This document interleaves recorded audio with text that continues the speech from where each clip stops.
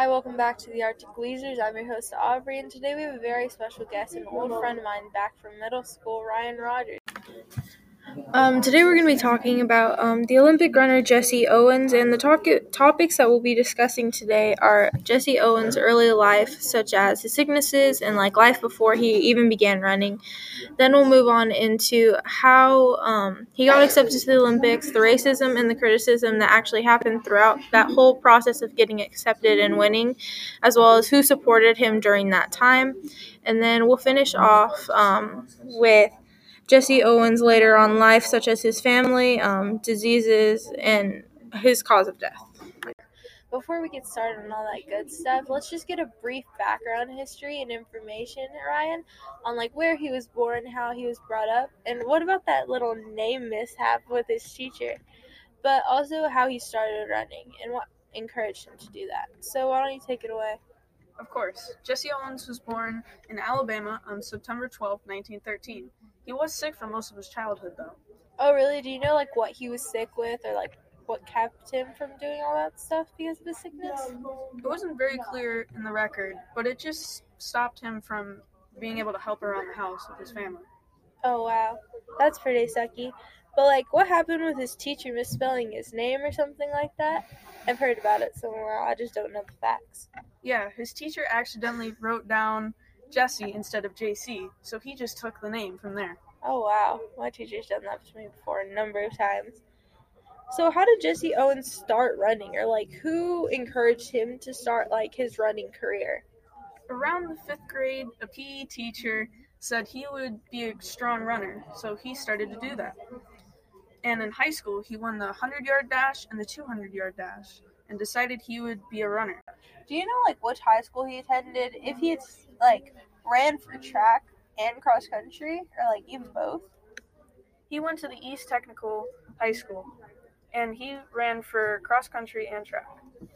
That's pretty cool. Do you know what college did he attend, and did he continue doing running his first year of college, or any sort of thing like that? He continued to run in Ohio State University and broke 3 records there. And now we're going to take a brief moment off the air to hear from our sponsorship. Hi, this is Martha from the Inhaler Co. letting you know that with our sponsorship with Arctic Weezers, that you can get up to a 30% discount on your first online purchase or phone call order of inhalers and breathing treatments. And if you're doing online checkout, just remember the code at checkout, I need to breathe. And we're back on the line. Hi, I'm your host, Aubri, once again, and again, we have our special guest, Ryan Rogers, here with us, and we're just going to discuss Jesse Owens and how he got accepted to the Olympics, the racism, the criticism that he was given for actually being accepted into the Olympics. But first, let's start off with, when did he get accepted to run in the Berlin Olympics, Ryan?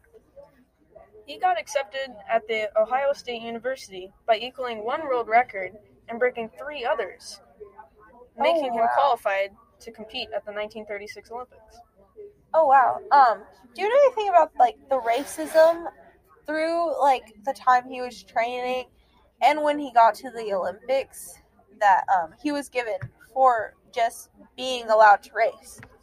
Considering Hitler was the leader of Germany at the time, and the Olympics was at Berlin, there was a lot of racism going around because Hitler said his people would win the Olympics.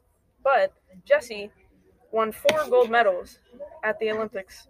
So Ryan, do you know why Hitler had so much anger built up towards Jesse Owens just running in the race?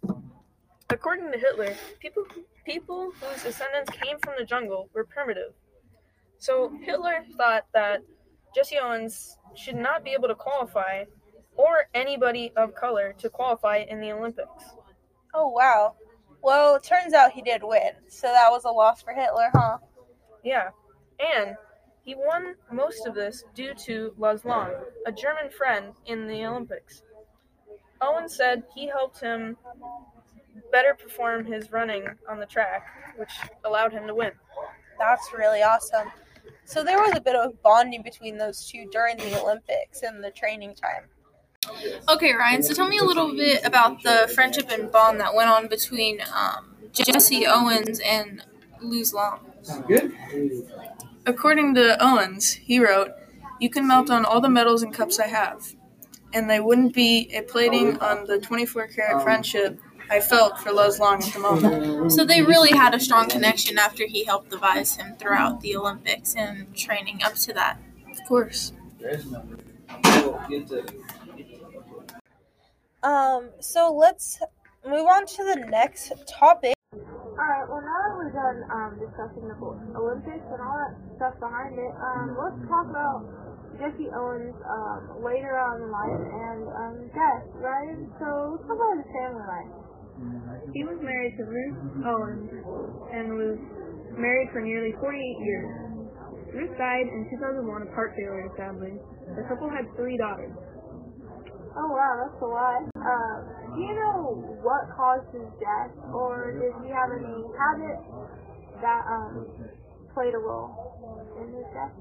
Yes, Owens smoked up to a pack a day for most of his life, which caused him to die of lung cancer.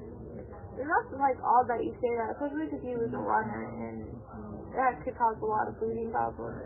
Of course, this most likely deeply affected his running ability.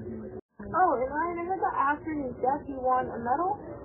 Yes, he was awarded the Congressional Gold Medal in 1990, and also before, in 1976, he received the Presidential Medal of Freedom. Oh wow, that's a really big deal, especially for someone on his heart. Hey Ryan, so I heard a little bit about this Jesse Owens Foundation. You here to tell us a little bit more in depth what it's about and who actually created it?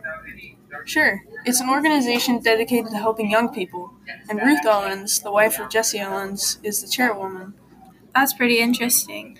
Well, I think that's all we have for right now. So thank you for listening, and join us next time on the Arctic Weezers to celebrate a little bit more of Black History Month. Alright, well, thanks for listening.